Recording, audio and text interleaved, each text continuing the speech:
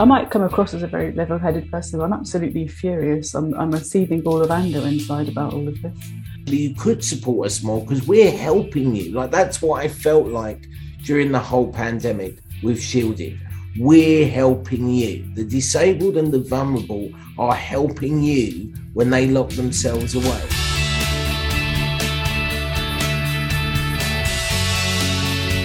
Hello and welcome to The Way We Roll with me, Simon Minty. And me, Phil Friend.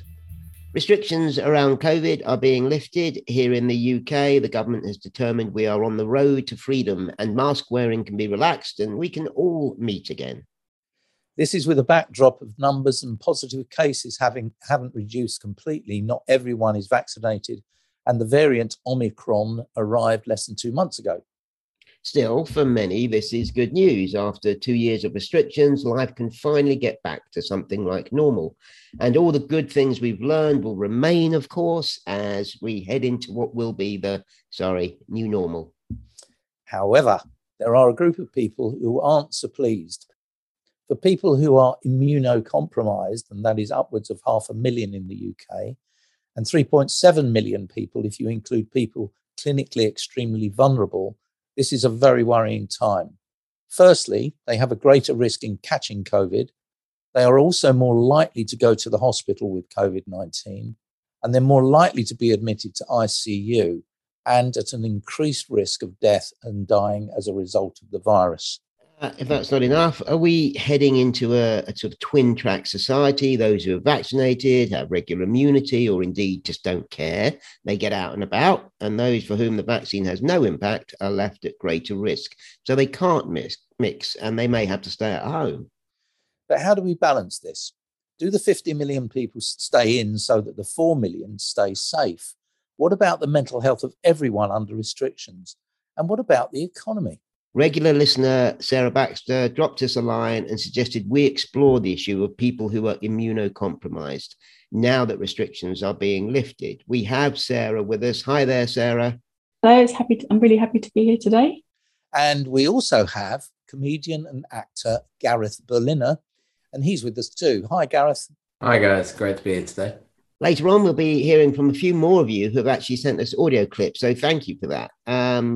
Now, first off, Sarah, how, this is very hard to encapsulate in an answer, but how have the last 2 years been for you because of COVID and your condition? Well, it's been a funny 2 years, hasn't it, really? It's been quite extraordinary. I would say that, right from the beginning, I sort of felt that having a chronic illness kind of prepared me for it, because having a chronic illness, a variable condition, I was used to having periods of my life when I was on my own and we stay and used to that. Oh God, I really did want to go out today, but I can't. I'm quite a resourceful, self-sufficient, resilient sort of a person. All of that born by having like a chronic illness for the last 35 years. So I was ready, and I think more ready than some of my, dare I say, normal friends were, because they seemed to take the isolation much harder, whereas I was able to sort of step through it knowing that it was the safest thing for me to do. So it's been, up and down. I'm not all sunshine and roses about it. It's been really difficult for lots of people, myself included, but I've got through. It's a common thing we've heard in this sort of, you're a bit more prepared than everyone. You're nodding, Gareth. Is this the last 2 years for you? Yeah, I can totally echo a lot of what Sarah said. And it certainly feels like it's been a roller coaster, because I've had moments where I worked overseas for a period of kind of the last 2 years, or about 3 months. And because I was working within kind of the television industry, there was constant testing. And I was working in a country where you needed a COVID pass to get into a venue. And I don't fully know where I stand on exactly my conviction on how people should behave with regard to these matters. I certainly know I felt incredibly safe, not in the UK, under a different rule of law.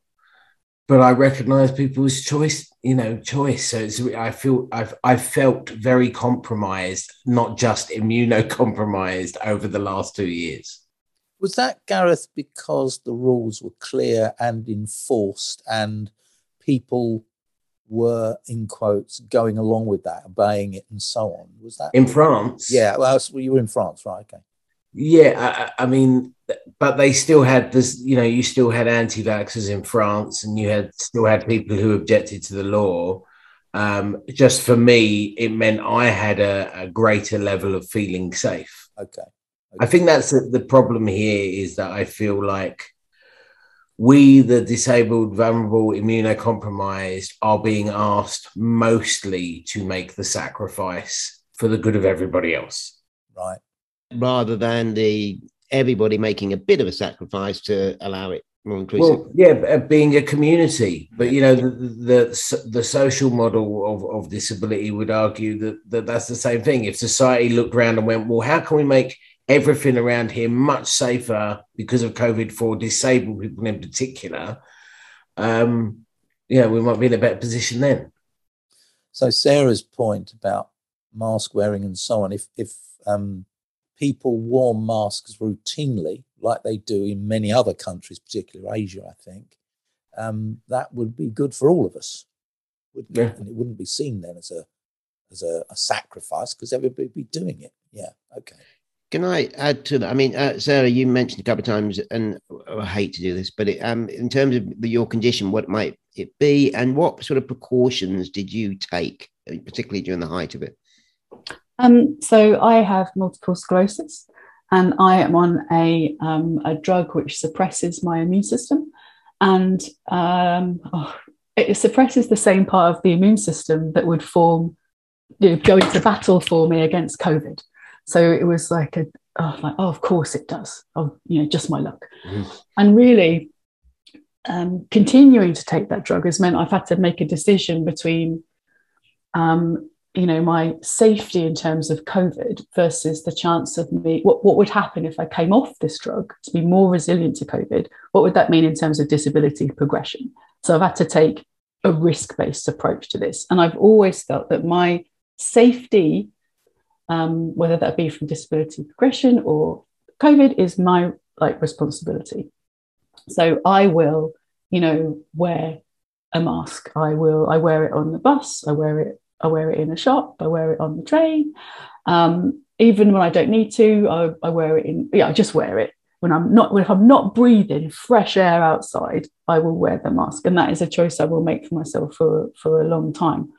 But I do realize there's kind of this, so the consequence of me taking this immunosuppressant for my long-term health has meant that I'm experiencing this kind of new sort of, it's almost like a new disability, in that I'm now excluded more from spaces, which is, and I think particularly for me, the workspace. So although I'm under no pressure from my employer to return to work, we've all worked remotely. We've been very lucky to be able to do that. And my team mostly, they're all over the country anyway, so there's not a question that I need to return to, get on a train for an hour and go from Essex into the city. It's more, how am I excluded in terms of my career? All those sort of, they call them the water cooler conversations you have with people. So really my precautions that I took was just people avoidance. I live by myself, so there's no other humans in here or biohazards. So it's just me. And I've also, this is going to sound awful, but I've avoided children and young people because they have tended to be the not vaccinated. Although I don't even know if vaccines are that important anymore, because, we all know in terms of the numbers that COVID can resist them. So I feel that testing is perhaps has swung to be more important now. What intrigued me was you're living on your own, so therefore the family kind of stuff isn't so applying to you. What about you, Gareth? Because you have a partner. What's the impact been on your friends and family in relation to you having to be the person you're being because of COVID? Well, obviously, not obviously, but my family are down in Brighton. Most of the rest of my family, my brother and his kids and my parents. So we've seen them far less than we might have otherwise seen them. My parents are elderly as well, so there's that concern that they have their own vulnerabilities.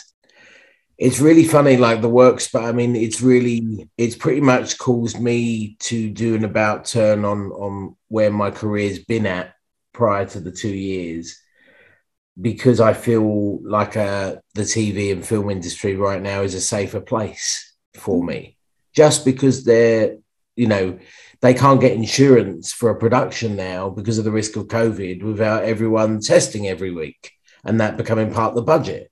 So it's actually in my interest, if I'm going to work at all, and that's going to be outside and in an industry, that's where I feel safer. Whereas the comedy circuit, it's been a battle for me with my community in a way, and even an audience. Like for years, I've never known how my audience as a group thinks or feels about anything in politics. And I've been quite happy to perform for them. But the pandemic has brought about in me some anger at some attitudes in public. And now I don't know if I want to go into a club that doesn't care about me to get all the acts tested before a gig in the same way the film and TV industry might. And I don't know if I want to perform to an audience where some of them don't believe in vaccines, believe that vulnerable and disabled people should just lock themselves up and deal with it themselves and get on with it. So it's really, for me, it's brought a lot of thought with regard to career and work changes. And just quickly, what's the impairment issue for you then? Sarah was talking about MS. So I'm immunocompromised. I have something called Crohn's disease, and then I have various other conditions as a result of the Crohn's. But then I also have something called a Hickman line in my chest. And that's a point of entry that puts me at risk of sepsis, which again, immunocompromised. I mean, for me, I felt like my greatest risk during the pandemic was when we were at the height of deaths and ICUs, I would have been left to die. And I kind of know that. And so that's when my wife and myself were most afraid of me getting anything or being near anyone. Because if you could choose between Gareth, who's at risk, and he's married and he's got no kids, and the guy to my right who's married and has got 4 kids and maybe he's got a grandkid, I just know how I think moral choices are made.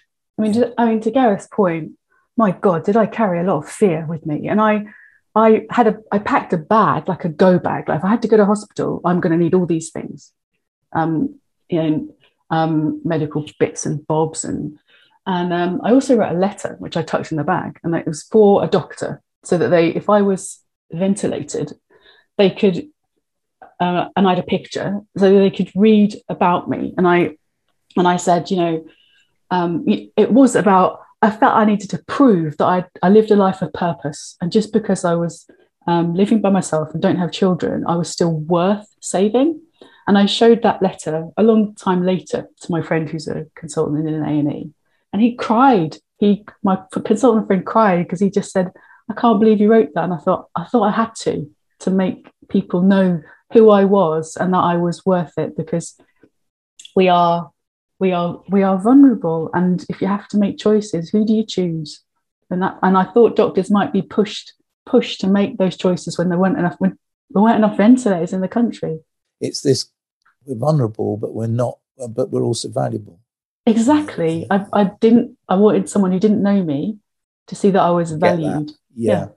I was going to say the early days. Do you remember there's a lot of people, particularly with learning difficulties, were asked to sign "Do Not Resuscitate" notices. There was you've taken me right back to the beginning, and there was almost value judgments. There was a big discussion about what advice doctors would be given in terms of the body and its value. Goodness me. I mean, thinking of it from a medical point of view, these are really difficult decisions to make at that point, isn't it? As Gareth was saying, at the height of it, when everything was up in the air. And nobody, to be fair, nobody quite knew what was going on. Everyone was charging about from pillar to post, trying to make sense of everything. Disabled people are then viewed as less valuable than other groups. And, the one advantage Gareth had over all of us is Kirina, who is his wife. Now, if I wanted someone to go into battle for me, I would get Kirina any day of the week. She's awesome. But I remember speaking to both of you early doors and that, both of your lives. I mean, she just had to stop everything because otherwise you two couldn't hang out. I mean, it was full on. Yeah, I mean, she had to be careful for my sake, totally. And we were going a little bit mad in lockdown. I mean, I don't know, Sarah, where you've been at with regard to choices. I mean, my choices have gone up and down between, like I have gone out in public, I have gone out and eaten to a restaurant. I've had to make choices on my risk. Certainly, those choices have got a little bit easier than they were when we're talking about ICUs being full. So I feel like I've been afforded treats socially to myself that I couldn't have made a year ago or more. Yeah, I mean, I know that I have to emerge into society because for myself and society's sake, I've got a lot to give. Yeah. And so I decided I'd throw myself into the deep end and I'd start an acting class in my local theatre. And I turned up the first day with my mask. And I was in a room with like over 30 people and I lasted like 2 minutes. I was like, I just can't do it. And I spoke to the organisers and they said, oh, we're so sorry you've been oversubscribed, but next week it'll be better. There'll be fewer people. So I did go back. And I mean, that's been a massive game changer for me because it's a safe space. Theatre's very inclusive. I met a lot of friends. We've continued on into the next term. And the friends that I have met are happy to do lateral flow tests. They tell me, we've done our flow test, Sarah. And then the teacher lets me work with those people because I know they are safe. But I do feel I've had to split people that I know into safe, not safe. And that's how I've had to sort of step through some choices. So I am starting to unlock myself, but in a very measured way. With the help of people like around me when you're honest. And I caught a train the other day. And it was a young chap and he got on, I had my mask on. He did not have his mask on. And I said, oh, I'm sorry, do you have a mask? Because he was booked next to me. And he said, oh, I'm really sorry, I'm exempt. And I'm like, oh, okay. And I said, oh, it's just I'm on immunosuppressants, so I'm just a bit worried. And he said, oh, no, I've got a mask. I will wear it if you want me to. So he put his mask on. And then we got chatting. He was a lovely guy, absolutely lovely, worked in healthcare, was triple jabbed, they said. But he started to get a bit breathless. I said, look, just take the mask off. I've had 4 jabs now. You said you've had 3. I'm not going to be like, just take your mask off because I don't want to be that person that you're experiencing discomfort now in keeping me safe. And then he, took his mask off and everyone's fine. It was about having that conversation with him. Thank you for listening to The Way We Roll with Simon Minty and Phil Friend. If you enjoy the show, don't forget to subscribe, rate, and share. Fine. But it's that way you have to step through, I think, by being honest. That's amazing, Sarah. I mean, I what's the word? Well, probably just for the courage, because, you never know what response you're going to get to that. But I love the fact that both of you navigated it.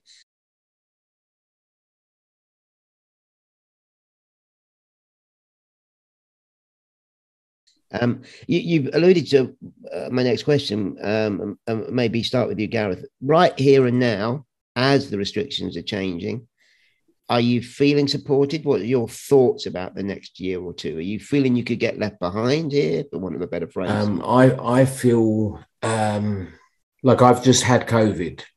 I had COVID, yeah, and it was Omicron. I know it was Omicron because I think I would have had a much harder time if it'd been Delta. And I'm triple jabbed and boosted. And actually, initially, I didn't get it from Kirina. She got it. She was on an acting job and someone there got it. But she actually, the night before, I guess, she began shedding viral load or whatever, she told me not to come to bed. She just had a feeling. And I didn't. So I never got it. And then I got it from a close contact outside of our home. I went to 2 places. I went to the gym because I'm trying to get fit, but I wear a mask. And I went to the theatre, socially distanced, wearing a mask. And I still picked it up from there. I'm in this really weird precipice at the moment where I feel a level of cockiness almost, or a little bit of a slight superpower briefly, which I realize and recognize I'm a bit naive to make that assumption.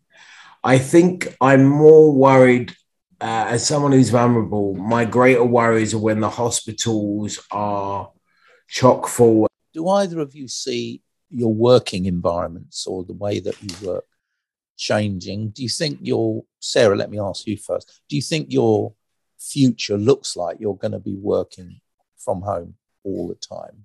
Or do you see a future where you will be able to go back? Oh no, I definitely think I'm going to be working from home the whole time. After the first lockdown back in, whenever was that? Was it 2020? I can't even remember. Yeah. I took all my work clothes to the charity shop and donated them and said, I'm never going back. And I'm happy to work from home. If I do need to go into work, because we have a whole point in our team, we say if we're going to travel, it has to be for purpose, because we're all very committed to our carbon pledges.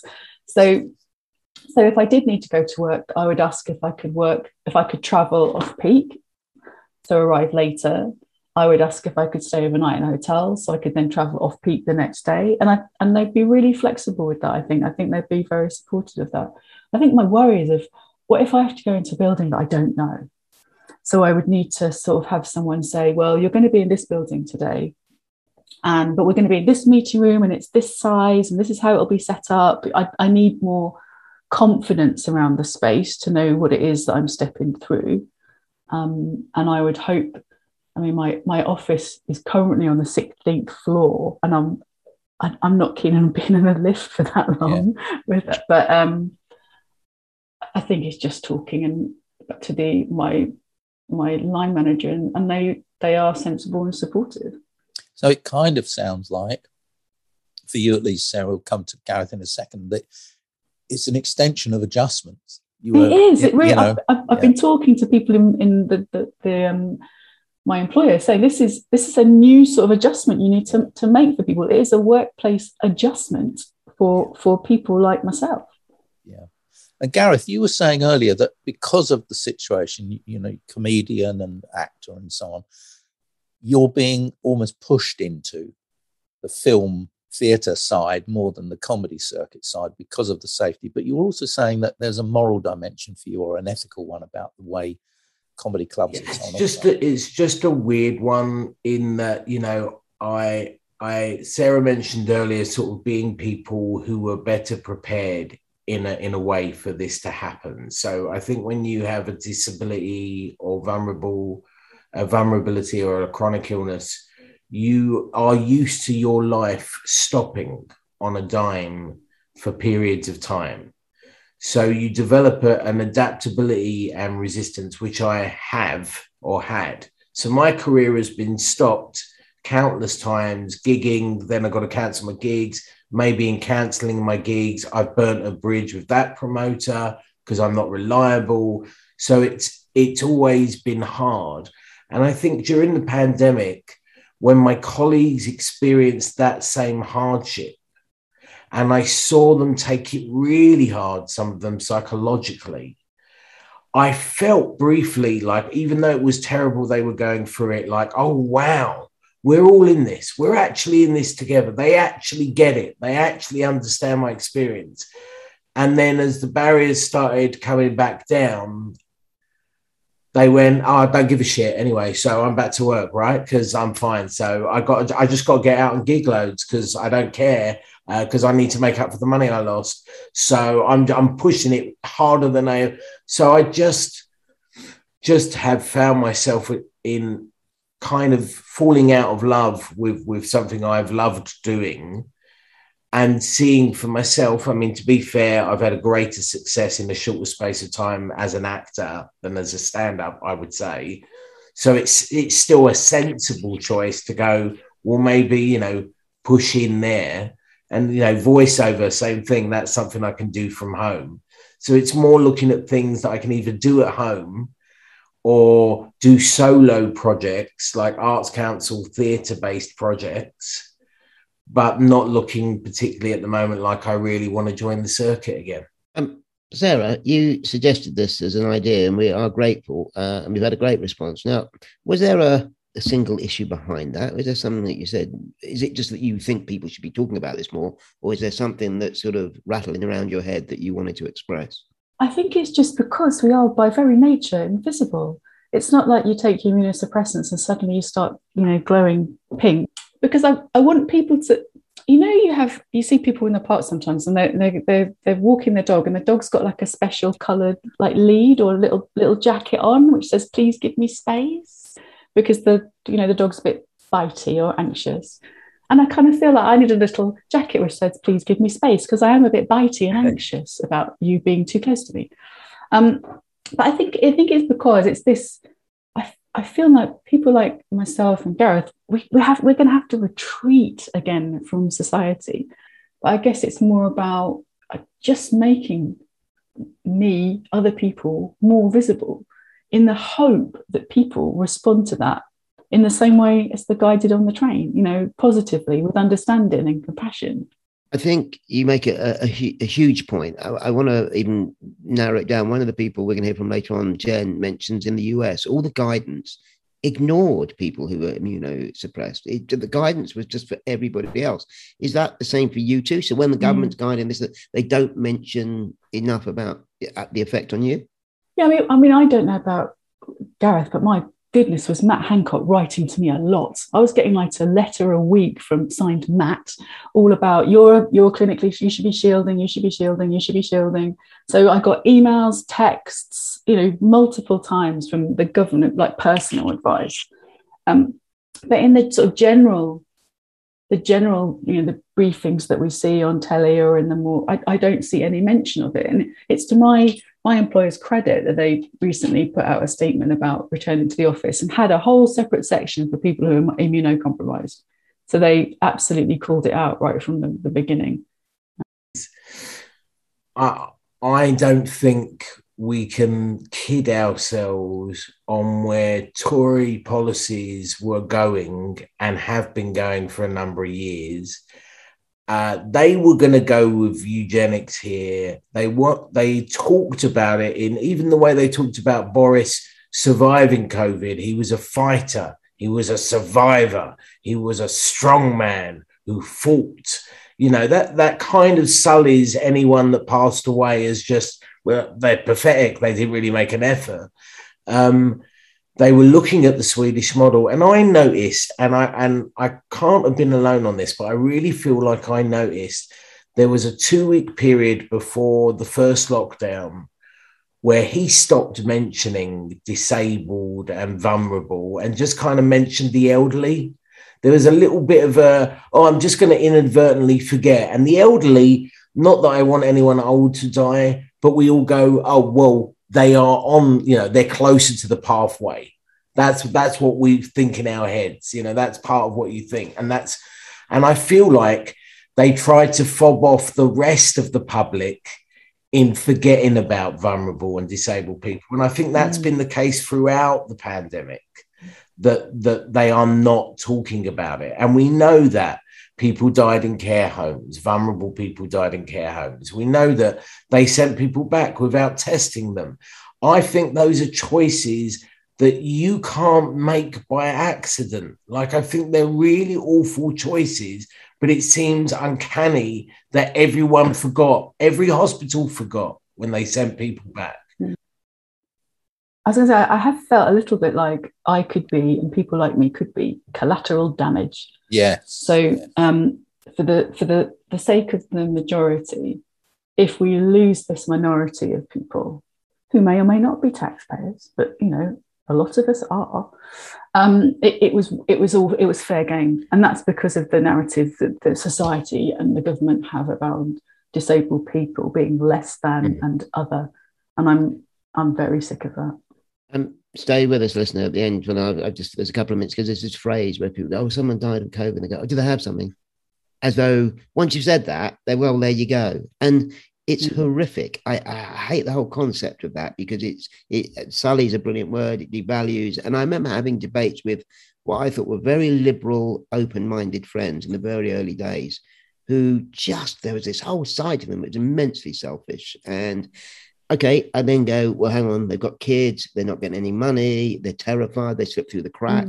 And that does make you selfish. And I can kind of get where they're coming from, but it was a no-win place. And I totally understand that there are people in this country who, you have to work, who don't have the sort of, don't have the same resources to sort of fall back on. I absolutely get it. And I think, but that's not the fault of people with disability. That's the fault of the government that are not giving these people a safety net so that they can make choices for themselves to self-isolate. And it's a terrible situation to put people in. One of the thoughts that run through my head is that both of you are pursuing careers in quotes, sort of middle class, well-educated people and so on. What about an immunosuppressed individual in, I don't know, the 13th floor of a council flat with 4 kids? And do you know what I mean? I wonder what life is like for them, because you're describing horrific situations that you're having to manage. And I wonder and we know there are a lot of people in those environments and those situations who are really struggling. Perhaps we could spend what time we have left thinking about what we could do that would make a real difference to both of you. I mean, in some ways you've commented along the way about what some of those things might be, but it might be a good idea now to kind of come up with your 3-point sort of wish list. If we could change these 3 things, it would make a difference to those of you managing these very complex issues, as well as, I think, Sarah, your point, the general population of disabled people who also feel very, very worried about what's going on around them with COVID and stuff. Who wants to start? What would be your 3? I can offer a few. I can offer a few. I don't know if it's exactly 3 or what. First of all, I would collect all of the money defrauded from the government in the PPE scandal, plus all of the tax owed from people in higher positions than the average working class person. And I would commit now that all of that money, when we find it, will go on the new extreme cost to mental health of the nation. And so we're just going to invest this money in therapies. We're not going to talk about doing anything else with it, because we were prepared to lose it because we didn't care about getting it back. So now we know what we're going to do with it. It's a great start, Gareth. You set the bar very high. I'm very, very angry. He's on my revolutionary side. Yeah, anger is a good motivator. I think also I would ask that if we get to a level under which the government's going to write to me a letter that says we would suggest but don't want to commit to saying that you should lock yourself up, I would say, then if you want to say for the good of society, you need to lock this small group away for a period of time, compensate this small group in some way, whether that be access to services while we're shielding, income while we're shielding, commitment to not lose your job from your employer while we're shielding. There were so many people that wanted to throw us away and lock the key away, that I feel like, okay, if we get really hit hard and you feel next time you can't lock the country down, then if you want us to make that sacrifice again, because really we have no choice because we're vulnerable, then look after us, because you'll actually be saving money. Like, the economy will keep going for a period. You'll be okay. So actually you could support us more because we're helping you. Like, that's what I felt like during the whole pandemic with shielding. We're helping you. The disabled and the vulnerable are helping you when they lock themselves away. And that's what I think a lot of, not invulnerable, but people who didn't feel, who weren't the same. That's how I feel they felt.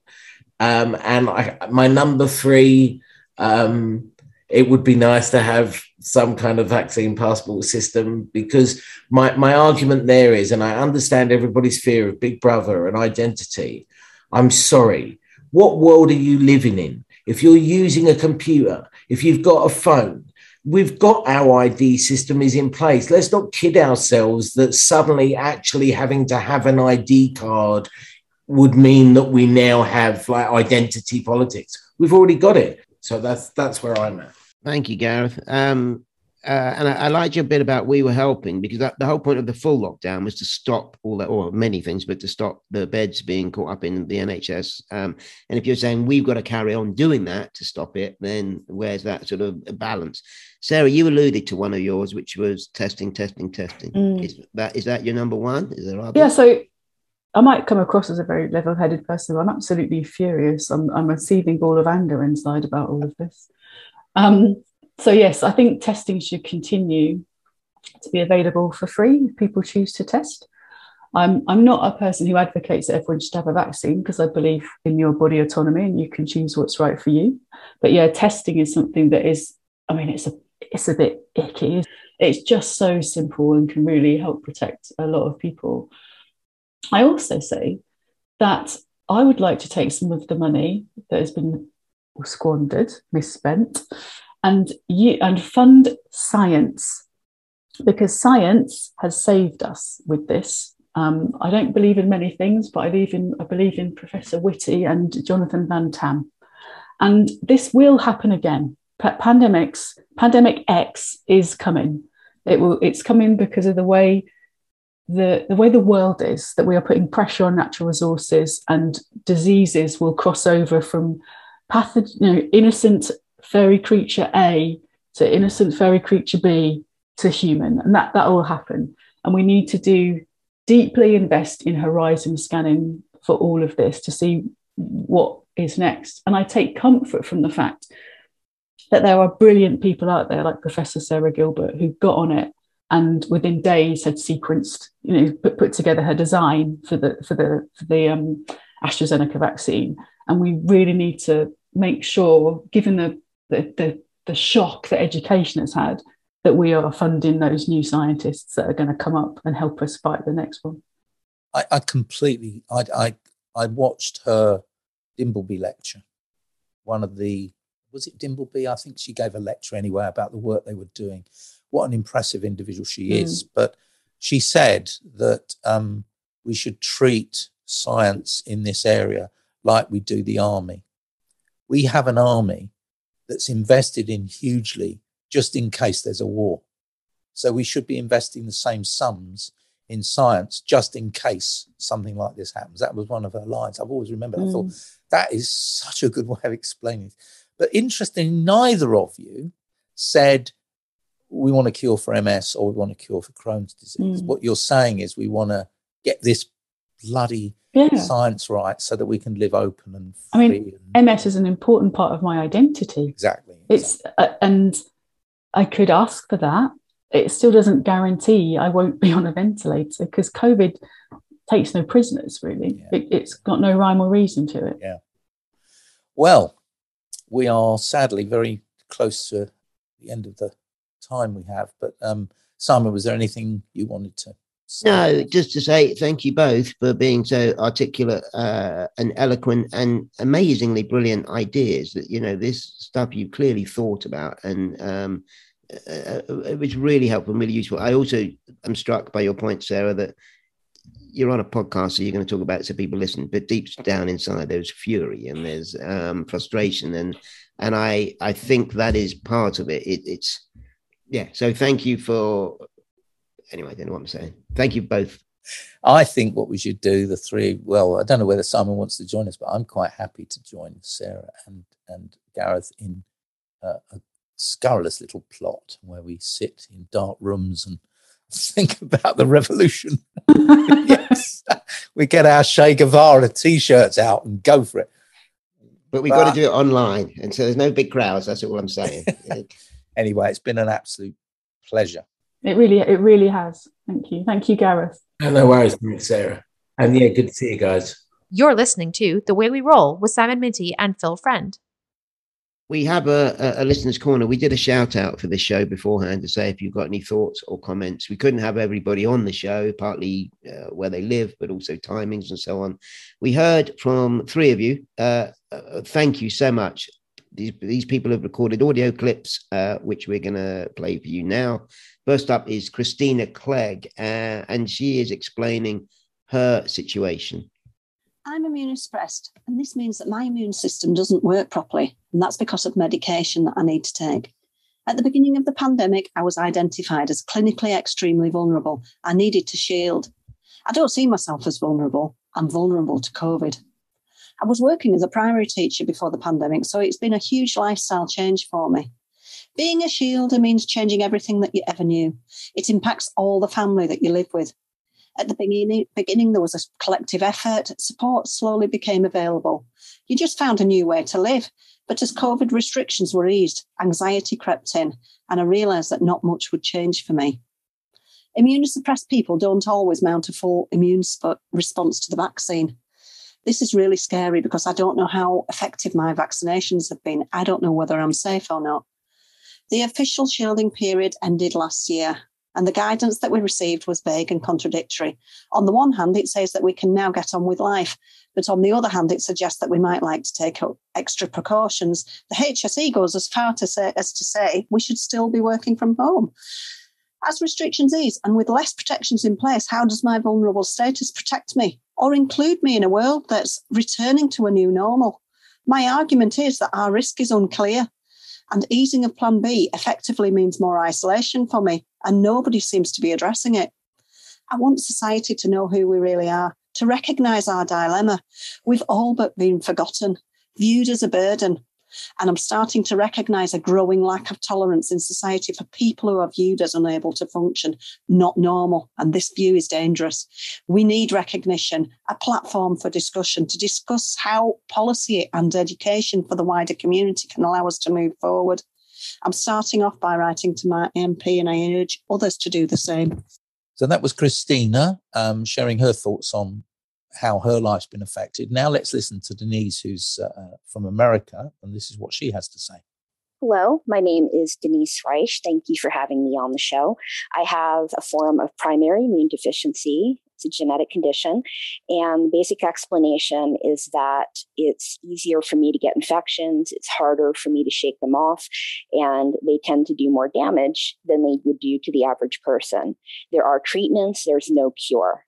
So even before the pandemic, I tried really hard not to get infections. And some of the precautionary measures, like hand sanitizer and avoiding crowds and wearing masks, are things that I did all along. The pandemic has magnified it a lot, though. I'm in California, and they've gone above and beyond the federal regulations at times to try to keep people safe. I think they're really trying. But other states, every state makes their own rules, so other states have responded really differently. And the federal response has been really inconsistent. They finally recommended surgical and 95 masks like last month. But countries like Germany and South Korea made those same recommendations a year ago. So we're a little behind the times in some respect. For me, the most positive thing has been the development of more virtual events.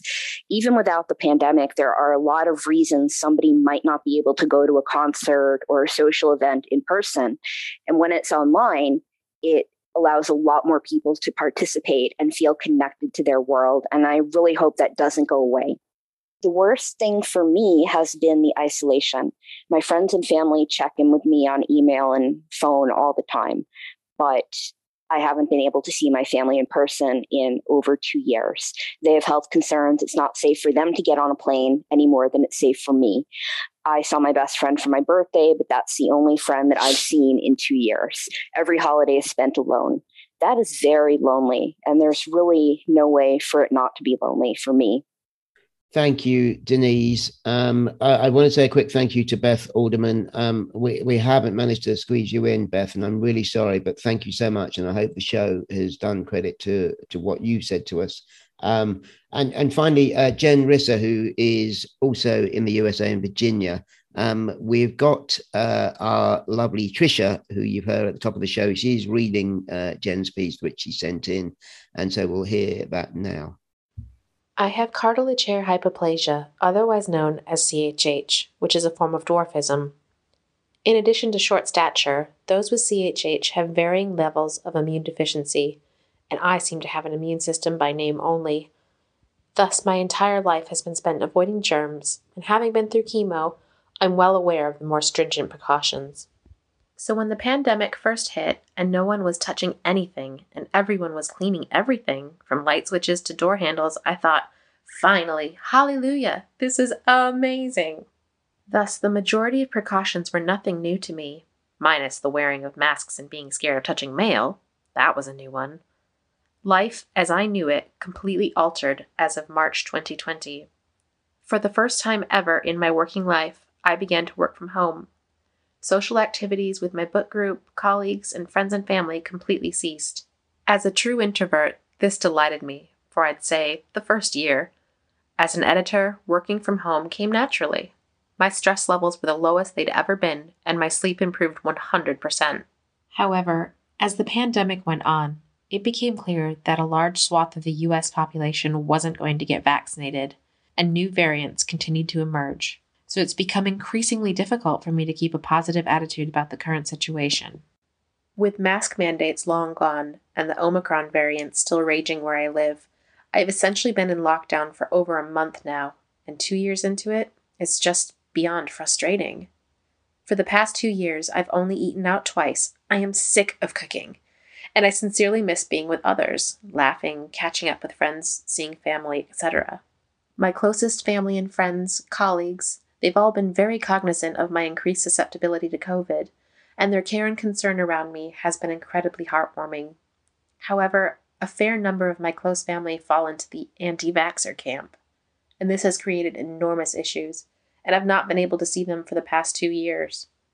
From my personal experience in the US, yes, I have felt overlooked. The overwhelming majority of announcements made throughout the pandemic from the Centers for Disease Control and Prevention have been blanket announcements over and over again, such as, if you're fully vaccinated, you'll be fine, which is factually incorrect for someone like me, because although I've had 4 vaccinations now, I have very little antibody reaction due to my basically non-existent immune system. It's incredibly frustrating and rather soul-depleting when mandate after mandate doesn't apply to you.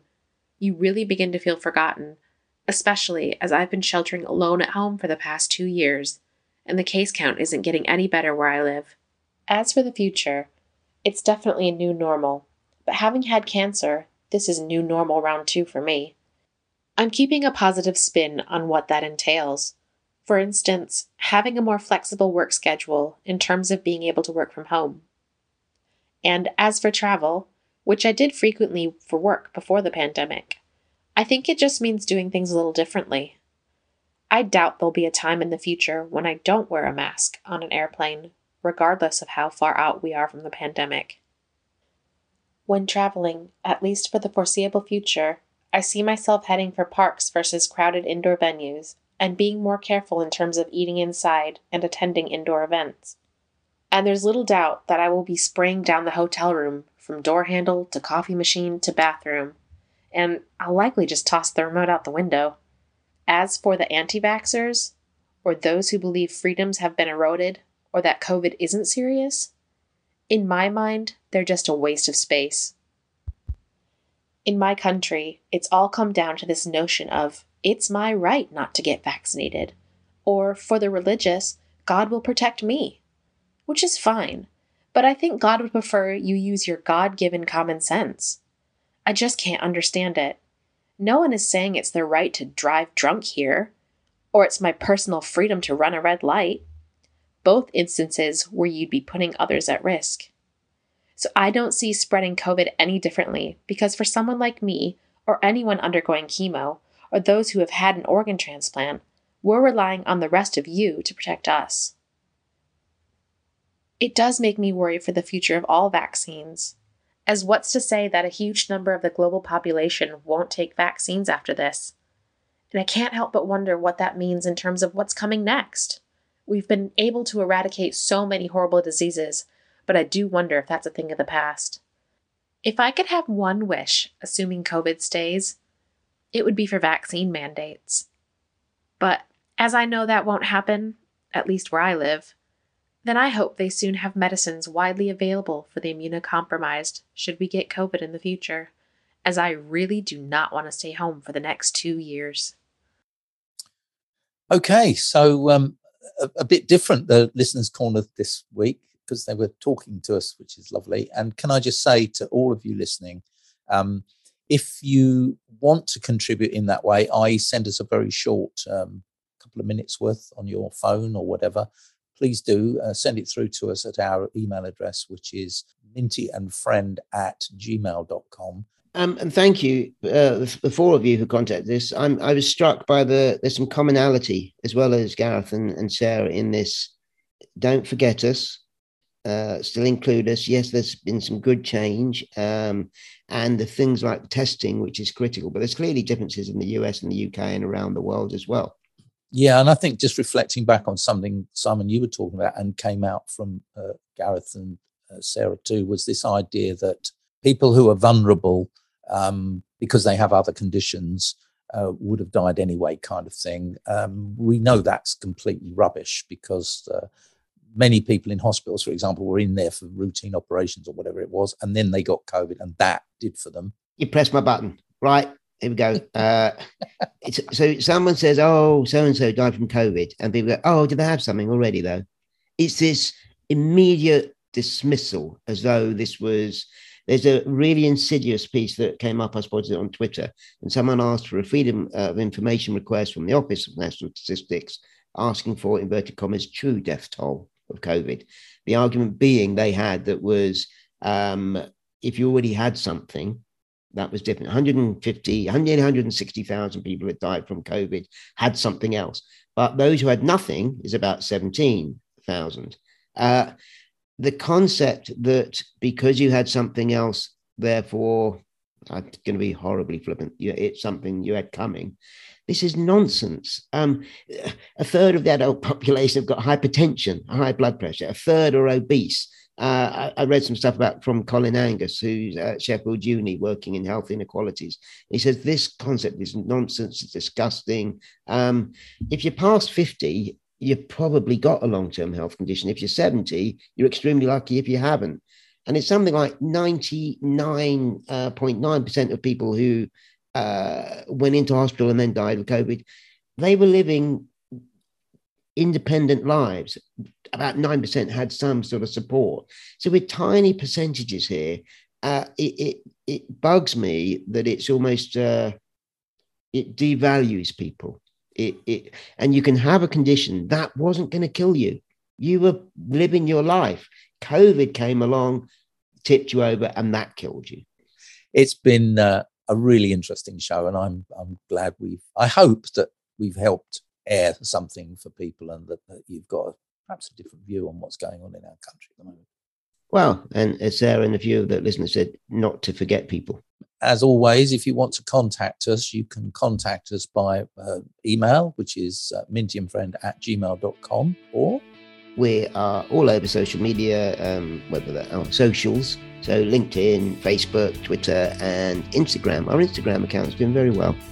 Good to see you, Simon, and thank you, everybody, for listening. Yeah, take care, everybody. See you next time. This is The Way We Roll, presented by Simon Minty and Phil Friend. You can email us at mintyandfriend@gmail.com, or just search for Minty and Friend on social media. We're on Facebook, Twitter, and LinkedIn.